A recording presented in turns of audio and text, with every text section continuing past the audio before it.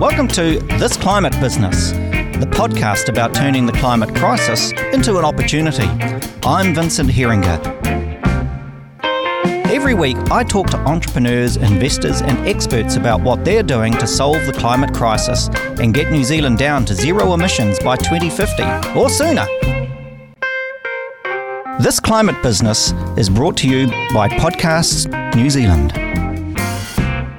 Eloise Gibson is New Zealand's first reporter to be appointed climate change editor in a mainstream media outlet. The award-winning business journalist joined stuff.co.nz earlier this year and was pleasantly surprised by the warm reception from the science and the business community. But did readers do the same? I spoke to Eloise about her fans and critics, about Stuff's commitment to science, and keeping her spirits up on the front line of climate news.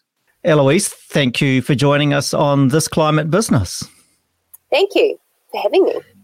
It's a pleasure. Now, your role as the editor of climate change at Stuff, would I be right in thinking that you are the first editor of a climate change beat in New Zealand? Kind of. So Carbon News has been going for a while, which is, a specialist publication just for climate change. But I think I'm probably the first editor at a big publication. So, overseas, the New York Times has had a climate desk for a while. The Guardian, obviously, has had a strong climate team for a while. But I'm certainly the first at a big outlet in New Zealand that I know of. And we're a team of two. So I have Olivia Wannon as well, a climate reporter. So it's pretty luxurious, actually, from a climate reporting perspective. Well, tell us about the journey to get there. Why did Stuff want to have a climate change editor? So this predates me. I can take no credit for the decision, but about a year before I started there, my now boss, Patrick Crewdson, who's the editor-in-chief of Stuff, had launched something called Quick Save the Planet, and that was a climate-focused specialist section on the Stuff homepage with a bunch of reporting, but he was essentially relying on drawing people from other newsrooms. So Stuff has a lot of regional newspapers, people from around the regions, people from the business section, even home and lifestyle, but he didn't have a dedicated team. So after about a year, they decided that they needed actual staff and that they were in a position to hire actual staff to do that beat full-time. And that was kind of the stepping up, I guess, of the project, which they've now rebranded. It's called the Forever Project now. Yeah, I noticed that. What was the reaction when you were first announced as a climate editor? Was there rapturous applause? Was there criticism? Was it crickets? So the reaction that I personally saw, and I'm probably in a Twitter bubble like we all are, was incredibly positive. Positive that the job existed, and that's how I felt as well. One of the reasons I agreed to take the job is that I was just so happy that they were making this job, that it existed. And so a lot of kudos to Stuff for making the job happen and investing and, paying full-time staff. Lots of nice, feedback to me for taking it. I'm sure out there was muttering as well, but I don't know, maybe I've got those people muted. Not much of it reached me. A fair amount of, What do you mean, because of you personally or because of the issue? I don't think... What have you done that you haven't been telling us about? Hopefully not because of me personally. As far as I know, I've never done anything too terrible, but, climate change, there's still a vocal group of deniers out there. And I did get a lot of, not a lot, but a noticeable portion of reaction, which was kind of, well, you're a science journalist, and they kind of say it in a nice way, we respect you as a science journalist. So now finally is Stuff going to tell the other side of the story and, reveal the truth that human-made climate change is not real. So there was a certain amount of that as well. But generally, I was thrilled. I was really happy with how people reacted. I mean, do you get the sense that the denial movement is in decline? Yeah, I mean, it sounds harsh to say it, but I think it's aging out. We just ran some market research that was done by a climate advocacy group where they got a market research company to, do one of those panel surveys of a couple of thousand, representative New Zealanders. And the hardcore, people who really truly believe that it is not real were quite small. It's about 6% of the population, but greatly overrepresented in baby boomer men in particular, and older. So I do think that as the cohorts who are more concerned about climate change and keener on climate action move into more powerful roles politically and in business, company boards and things like that, I think we're starting to see some of that effect filter through. And I think that will only increase, as time goes on. Do you have your own view about why baby boom men struggle with climate change? Columns, inches, books have been written about this. I know there have been. There's one interesting theory in the States, and that is that it's the element of social control that's associated with the solutions. And I do find that a bit of a persuasive theory. I do think there's a group out there that fear that the solutions to climate change will involve increased state interference and control in the economy and in people's lives. So I think some of the pushback comes again, from that quarter. I think there's some just straight out contrarianism. There are people who think that COVID is not a big deal. There are people who think that 5G causes COVID. There is going to be a subset of people who are going to do what they see as kicking against the man on whatever the majority view is. And I think there's an element of that too. Don't know about the man thing. It's interesting. You haven't found that in your role. I expected you to say that you have an in-tray full of hate mail and that you have to deal with the knockers and the deniers on a daily basis, but it doesn't sound like it. It sounds like you are working. So actually, even the denier email, if I could call it that, it's pretty civil, most of it. I get a few abusive emails and they get deleted on site.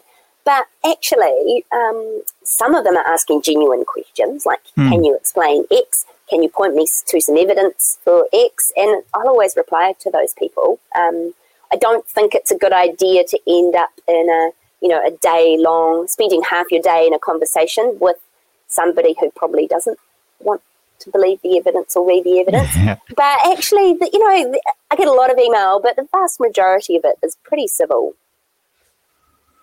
When you look at the New Zealand environment, we have, in terms of emission profile, a really unusual one in that half of our emissions come from agriculture, right? And so we have a very difficult challenge ahead because our economy is built off the back of the land, and yet it's farming in the land that's causing the bulk of our emissions. As you survey the solutions and you talk to people around the traps, are there solutions emerging to that conundrum? There are. I don't think that the magic enormous reduction in methane burping, for example, has come to fruition yet.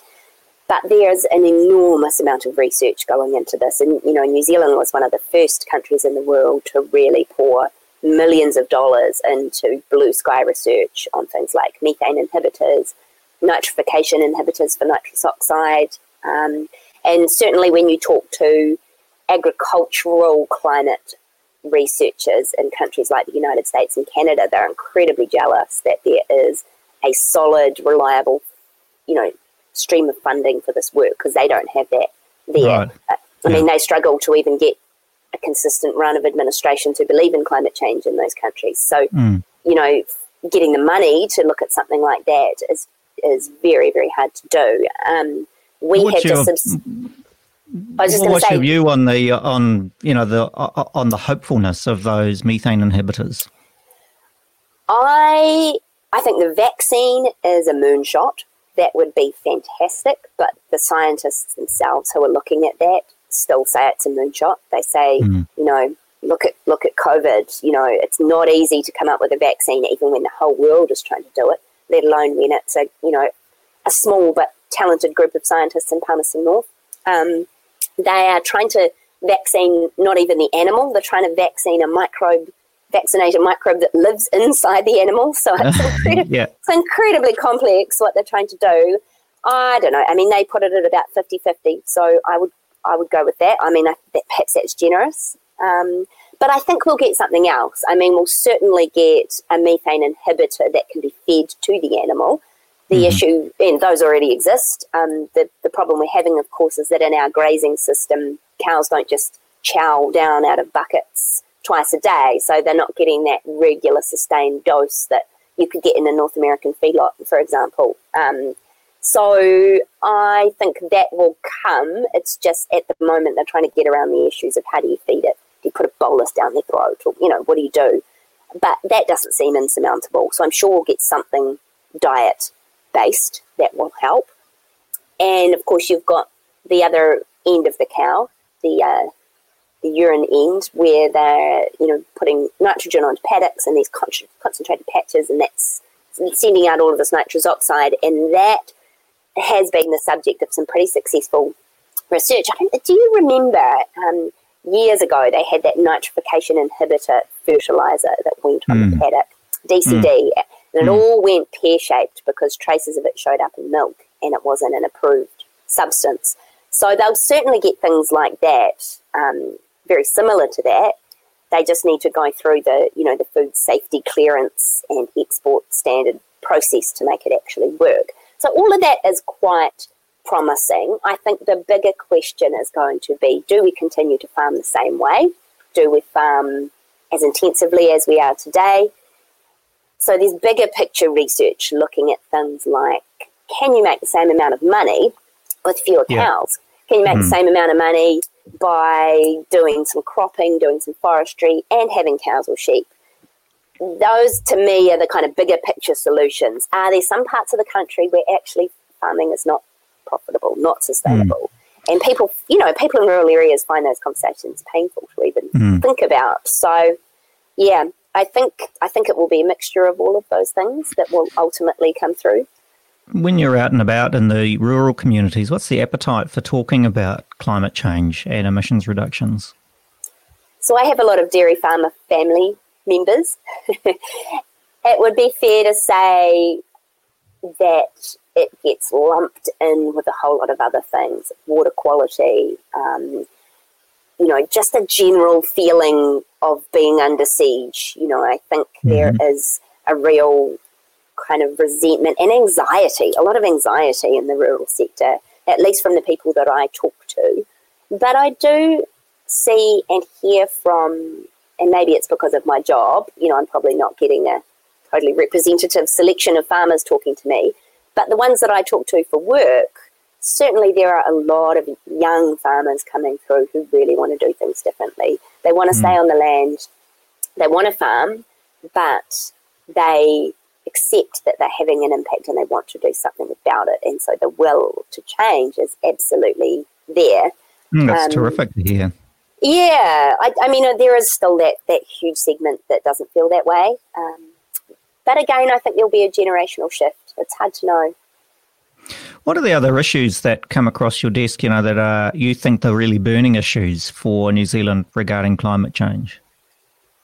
Yeah, it's interesting that you ask that today, because we've just put our magazine to bed, the Forever Project. Oh, yes. Tell us about that, the Forever Project.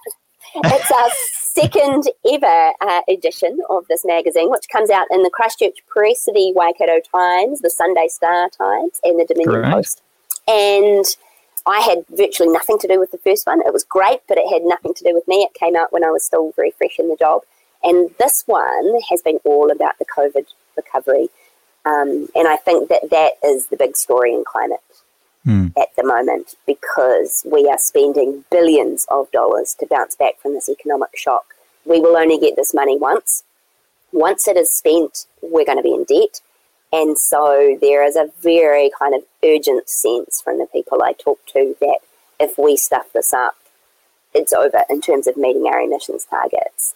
And also in terms of, because we've got 10 years, for example, to meet our 2030 goals. So what we signed up to under the Paris Agreement was to get our emissions down by a substantial amount, in excess of 10 million tonnes a year. A lot of people would say that target wasn't adequate, and the Climate Change Commission is going to review it next year.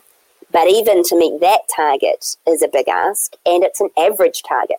So we're currently tracking way too high, and it's not enough to be where we need to be on average at the end of the decade. The average needs to come out right. Do you mean where our emissions are tracking too high, or our reductions are tracking too high? Because that would be fantastic if the second bit was true. Unfortunately, I mean that our emissions are tracking too high. And so, of course, to meet the average, we need to be below the average, well below the average by the right. And every year to make up harder. for the fact that we're overshooting at the moment.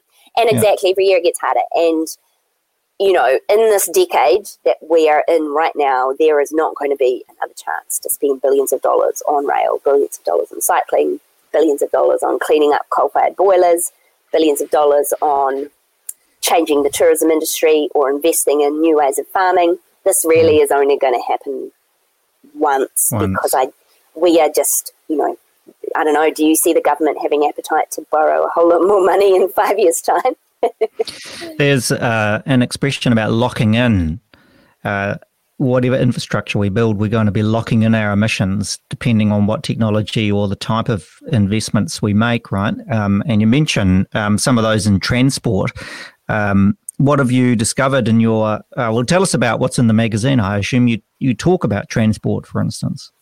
We've talked about transport a lot. I was surprised, actually, when I looked over. So I did a big feature on transport, but so a lot of the cool new companies that we've featured are transport-focused as well. And I'm glad that we did, because when you think about the levers that we can pull, agriculture is not in the emissions trading scheme and won't be until at least halfway through this period from 2020 to 2030. Industrial emitters are in, but they have a lot of free allocations under the emissions trading scheme. So not all industrial emitters, but the trade exposed ones. So you're left with some quite, only a portion of the economy that can really be moved, and transport is certainly one of those, and it's one we should move. So the starting point that I came from was, what did we learn during lockdown that might shift people's perceptions of changing their modes of transport?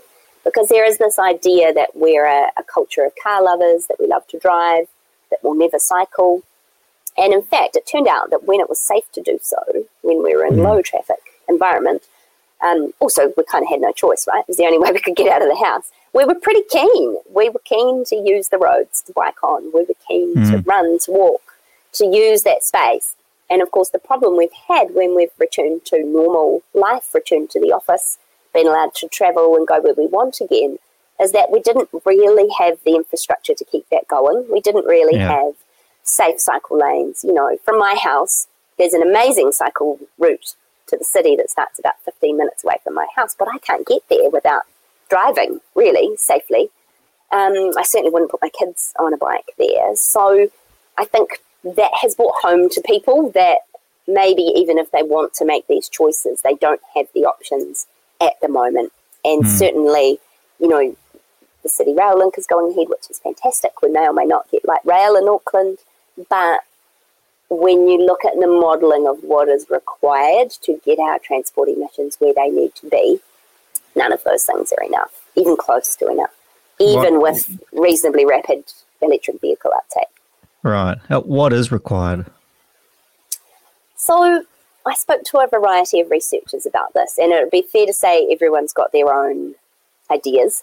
Some people think EVs are a big part of the solution. Some people think they're a waste of time because they take, emissions to manufacture and they kind of distract from putting money into the public transport and the walking and cycling that we need. But there's pretty general consensus that we need heaps more of all of those things. So more of everything. More of everything, and then electrify what's left. So electrify the cars that are left.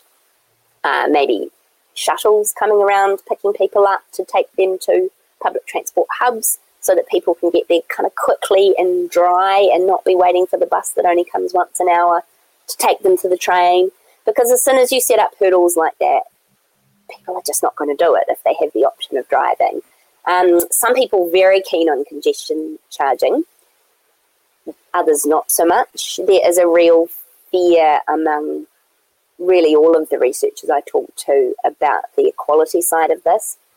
So, typically people who live further out of the city are less well served by public transport already, less well served by, active transport options, and they have older gas guzzlier cars. And so as carbon prices go up and the levers really start to come on to try and push people to use more sustainable modes of transport, there's a fear that those people are going to get penalised the hardest, which would be a real shame. So, yeah, more of everything and faster. That's the other thing. I think that transport authorities are aware of what needs to happen, but the pace of change is very slow. There's a lot of, each little thing that happens has years of consultation, years of legal challenges, and it's happening a little bit at a time, a little bit over here, a little bit over there, and not this kind of big strategic national direction that is probably required. Even now, with a government that is seemingly very concerned about climate change.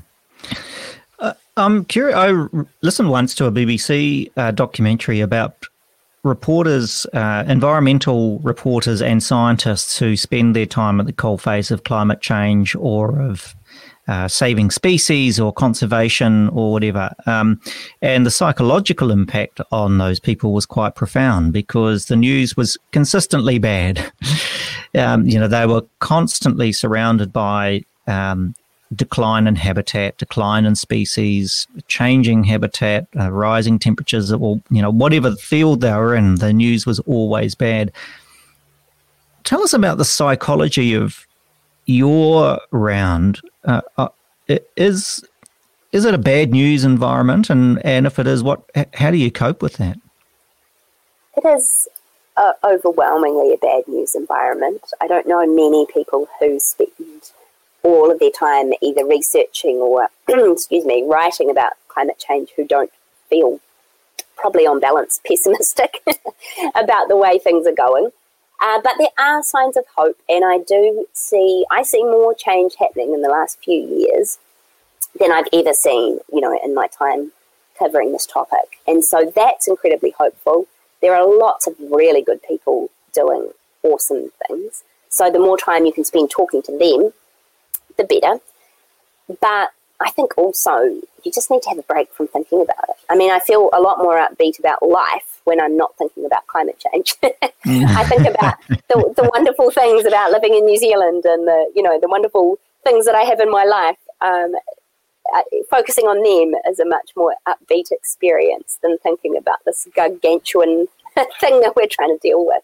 I mean, therein lies part of the communications challenge, right? We are dealing with something that is just consistently depressing. And is there something in a more, looking to technology or looking to change as a hopeful thing rather than sort of, the sort of consistently kind of depressing stuff about how the world is changing for the worse? Is there an upside to climate change? I'm thinking, I don't know what it could be. It might be grapes in Invercargill, or it might be much quieter, cleaner atmosphere and streets. Is there a more hopeful version of the future that you could, as a communicator, be deploying? Yeah, absolutely. I mean, I think there is a real risk that a lot of climate communication and communication about the solutions is kind of deprivation-based. We talk a lot about things we have to give up and not enough about the things that would be great. And we should point out that you've valiantly joined us after slaving in the office to produce this magazine and now have a head cold. So we appreciate the time that you're putting into to joining us, Eloise. Such is my dedication to climate communication. Exactly. Look, I think it's a balance. I think people want to know that there's hope. They want to know that there's solutions. They want to know that life in the future is not going to be crap, that if we solve this, it's actually going to be pretty awesome. And I think it could be awesome. One of the motivations with this podcast is I want to interview people who can articulate a better future, not just kind of mitigating the bad things that are happening, but actually, you think about, imagine if we got rid of pollution out of our life, if air pollution was removed from our major cities, that'd be kind of a good thing, wouldn't it? It'd be good for the environment and be good for us. Well, wasn't lockdown lovely? I mean, not everything about lockdown was lovely by any stretch, but that part of it was quite eye-opening, I think, for a lot of people. So it's one thing to look at the graphs. It's another to live it, right? Yeah, exactly. So what do you think is going to be happening? Tell us about the future, I suppose, of climate reporting and your magazine. I noticed, for instance, that it's sponsored by The Warehouse, which is great. So you're getting great support. How hopeful are you about the commitment by Stuff to continue with the climate change reporting? And well done, by the way, on having a new owner. How exciting is that? So it does feel now like we have a bit more freedom to determine our own destiny. And certainly, Sinead Boucher and my boss, Patrick Crudson, have been incredibly supportive of the climate coverage that we've been doing. So I'm very hopeful now that the future of our coverage is strong. I don't think anyone in media probably feels 100% safe in their jobs. No. I don't think that would be a sensible outlook to have in the current environment, but I do feel like we can do good stuff, and like I've got strong support from above to keep doing that. So we're pretty lucky. Fantastic. And how are you personally, apart from having a terrible head cold, how do you feel about the future? Is there a hopeful element to what you're doing? I am picking up from you that there is this strain of excitement about what kind of a green future we could have. Yeah, absolutely. I mean, I see lots of small businesses, lots of big businesses, lots of grassroots organisations, politicians increasingly from both sides of the aisle, really trying to move on this, and everyone has a different idea about how to do it, and I think that's really good, because I think that it takes it away from being, in the past it's kind of been this left-right thing, Yes. Climate change was something for greenies, and it was something for people who didn't care about the economy, and I think that myth is starting to be busted now, and we're starting to get really strong views from all political groups about how the future should look and how we should combat this. And I think that is good and will ultimately improve the future. I guess I was thinking today about, we featured some lovely companies in the magazine. There's One Big Street Bikers who are putting e-bike locking stations and rechargeries around the country. There's a carbon neutral car hire company called Zilch. Lots of entrepreneurial type things happening, which makes me feel good. But when I think about the big picture, I think what is happening now that really matters are things like ACC announcing yesterday that they are going to decarbonise their investment portfolio at a rapid rate. The New Zealand Super Fund has also been pretty hot on that. And I know there are people who would like to see it happen quicker. But the fact that that is happening, and this, the kind of structural decisions that the government can make to do things like cap emissions, which it's done for next year for the first time, those things haven't happened before. And again, I think the science would say these things all need to happen quicker.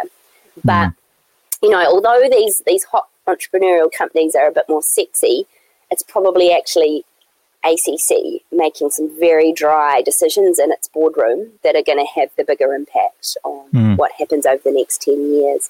And it's encouraging to see that happen. And I think we will see that filter out to the banks and others, which makes me feel hopeful in a way that I probably didn't feel, 10 years ago when I first started covering this stuff. Yeah, great. Eloise, if we want to find your writing and video work that you produce on a daily basis, where can we find you? I am on stuff.co.nz under a little banner called Climate Change on the homepage. Excellent. And every so often, your story actually hits the front page, if there is a front page anymore online. But yeah, it's great to see. Hey, Heloise, thanks so much for joining us. Do get over your cold, and all the best for the reporting. It's great to see. Thanks a lot, Vincent. Welcome to This Climate Business, the podcast about turning the climate crisis into an opportunity. I'm Vincent Heringer. Every week, I talk to entrepreneurs, investors, and experts about what they're doing to solve the climate crisis and get New Zealand down to zero emissions by 2050 or sooner. This Climate Business is brought to you by Podcasts New Zealand.